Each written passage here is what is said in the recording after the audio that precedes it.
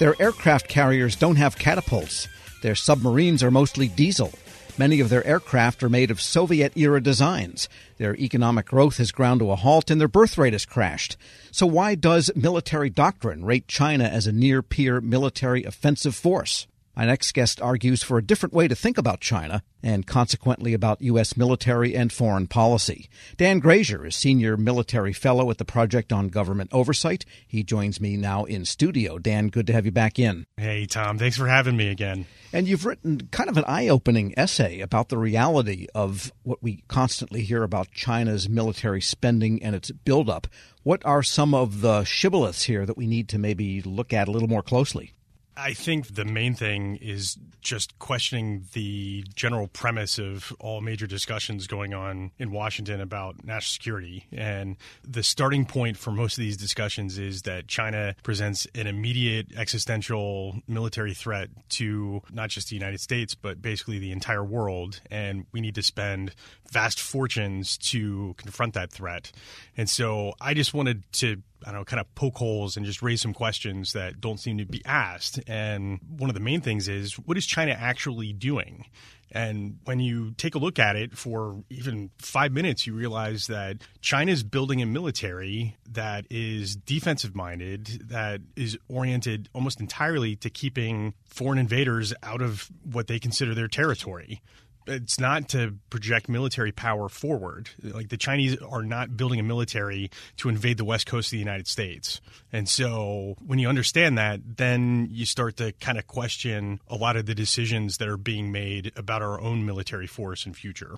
Well, let me ask you two devil's advocate questions in one. One is that they seem to be trying to deny U.S. access to waters that were, at least at some point, considered international, that are close to China. So that's one issue. The other issue, not mentioned in your article, is the vast nuclear arsenal that they have.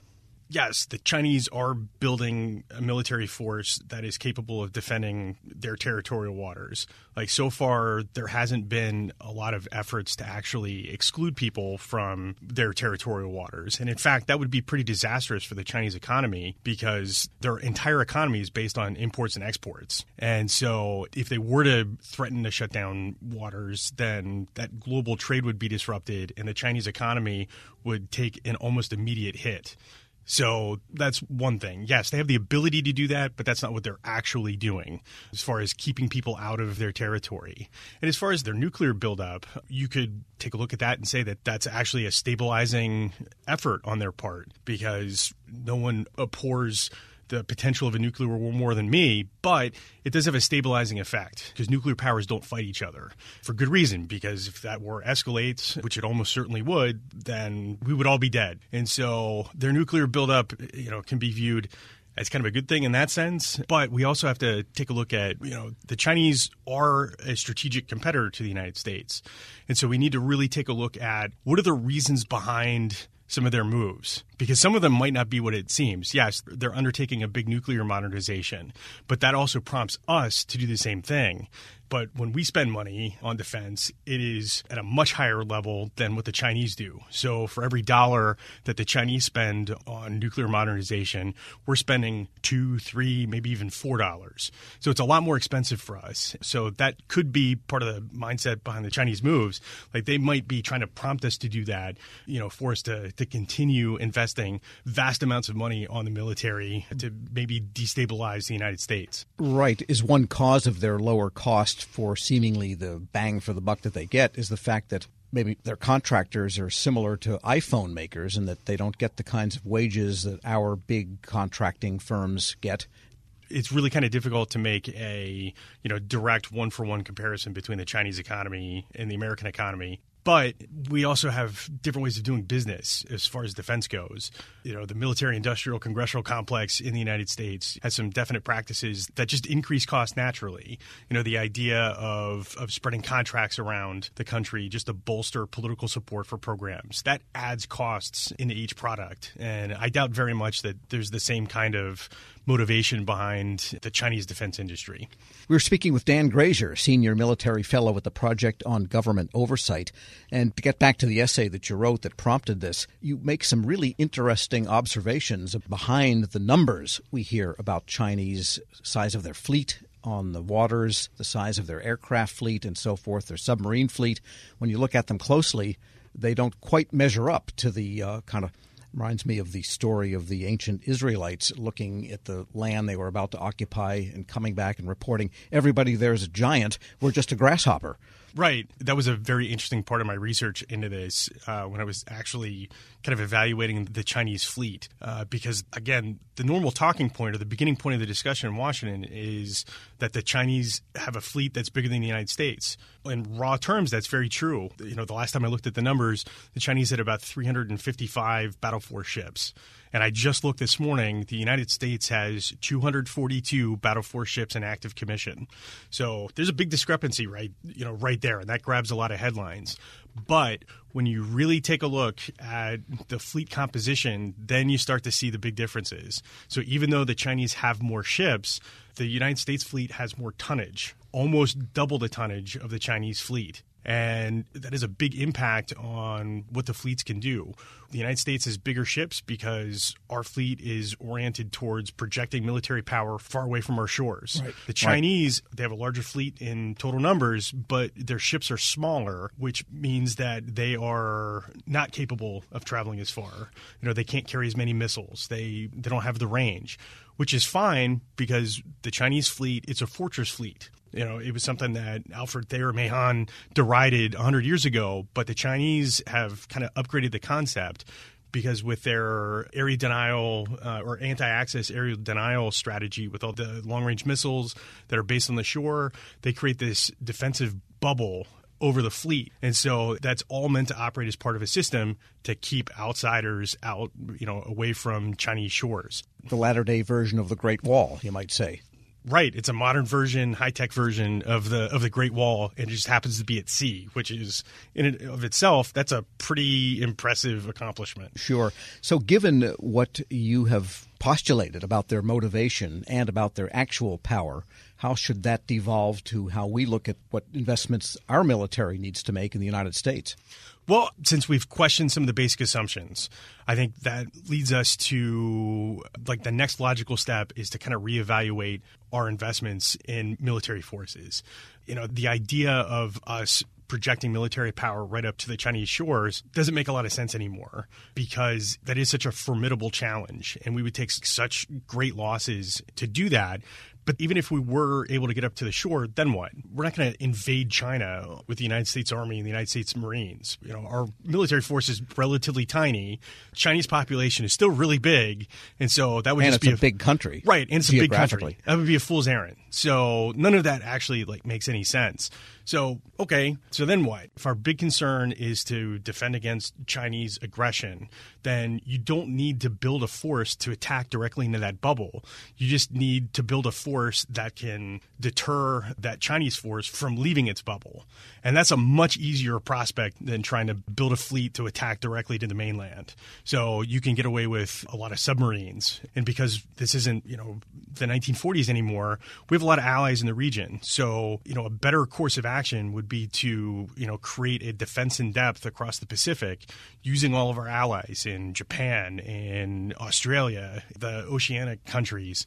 And we can create this defense in depth that should the Chinese ever get the notion to attack outside of that bubble, that they would then have to fight through, you know, this defense in depth. So we're playing Dungeons and Dragons and they're playing chess, or vice versa. Right, exactly. Dan Grazier, a senior military fellow at the Project on Government Oversight. Always great to have you in. Hey, Tom, it's always a pleasure to be here. And we'll post this interview along with a link to his essay on China at federalnewsnetwork.com/Federal Drive. Hear the Federal Drive on demand. Subscribe wherever you get your podcasts. Leadership today, especially within the federal workforce, is being tested more than ever before. Sean Ferguson, Senior Vice President of Government Relations and Chief of Staff to the Office of the Chairman at the Special Olympics, joins host Shane Canfield, CEO of WEPA, to discuss the importance of leadership, inclusion, and community building. To learn more about how you can get involved with the Special Olympics in your community, visit specialolympics.org/get-involved. Hello, and welcome to the Lessons in Leadership podcast. What are some of the biggest lessons that you've learned working with that community? Yeah, almost, Shane, it's almost immeasurable, the things I've learned since I've been with Special Olympics. One of the things that drew me to Special Olympics when I made the move over from the NFL was that my mother, my grandmother, my aunt all took care of people with intellectual disabilities and physical disabilities as well. So all of my life I was interacting and around usually young people, but also adults with disabilities. And so I knew that work a bit. You know, they basically were in direct care, and I will say, and I obviously will say about my family, my mother, my aunt, my grandmother, they're saints. But the men and women that do take care of people with profound disabilities are really, we can't do enough to salute them. They're really heroes. And so I was drawn when I just saw that, Special Olympics was looking for someone. And I thought, well, take a look at it and see send in my information. And lo and behold, I get hired. And I learn every day almost something especially from our athletes. We're blessed to have a number of athletes that work here in our office in Washington, D.C. And, Terrell, who works in our mailroom, who comes by with packages and deliveries. If you're having a day that's, getting away from you and you coffee hasn't kicked in, but Terrell comes by, always happy, always enthused, has a good story. Like, it can just turn a day around for you. And you think of, so often when he'll walk away, I'll be like, whatever was bothering me or whatever is, stressing me out. And come on, look at Terrell. Like he faces everything with optimism. And I've seen that also in our going to competitions throughout the United States and globally. You see people who have had everything stacked against them. Their parents, when they were born, were often told this is a tragedy and you should send this child away. Don't, and kind of forget about them, turn them over to the stage or wherever. And just kind of wash your hands of it. And in these cases, the parents didn't do that, thankfully. But they've still faced enormous challenges, but you see them out competing on the basketball courts or the football fields or swimming and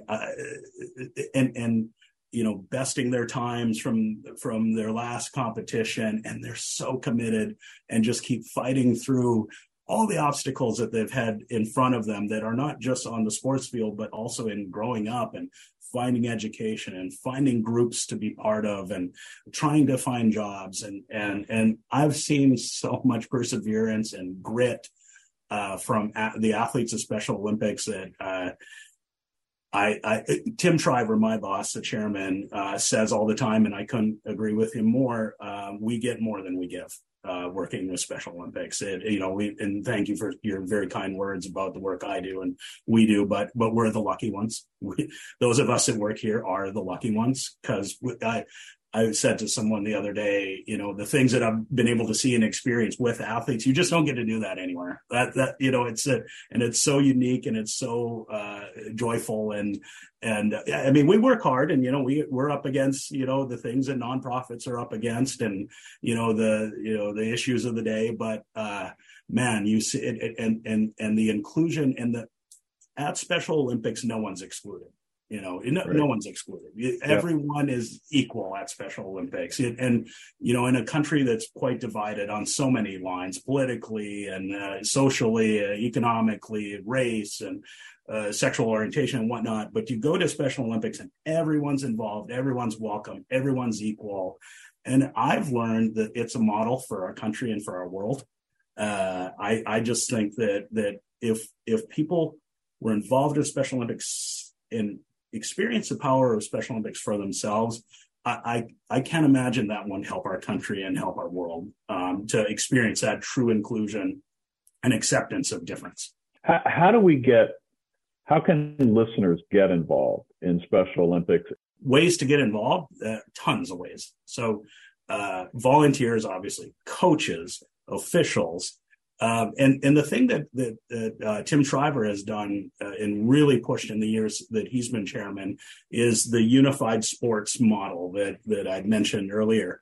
where people, and it doesn't have to be, it's not just school age. It's we say 9 to 99 or year old folks that play on teams, bowl together, golf together, play soccer, basketball together, people with and without intellectual disabilities competing on teams together. And that is, I think when you go back to the founding of our organization, what Mrs. Shriver was trying to do was to create inclusion opportunities for people with intellectual disabilities. And you see it at these unified sports events where people with and without are playing together. We still have traditional teams where it's all people with intellectual disabilities competing with other teams, all of intellectual disabilities. But this model of inclusive sports and inclusive leadership programs and whatnot, I think is truly revolutionizing and changing the way people see others with intellectual disabilities. That's just that's what we're trying to do. We're trying to bring people together and bridge difference and celebrate differences, and that our athletes, man, are some of the grittiest people that you will meet, and there's a lot to learn from our athletes, and playing sports with them and interacting is how you'll learn it. Check us out at, specialolympics.org on our website. That will link you to your local program. You can follow through the clicks of how to get involved and what's closest to you. You'll enjoy it. I can promise you that. Well, thank you very much, Sean. And to everybody listening, I'm Shane Canfield, CEO of WEPA, and we'll talk to you next time on the Lessons in Leadership podcast.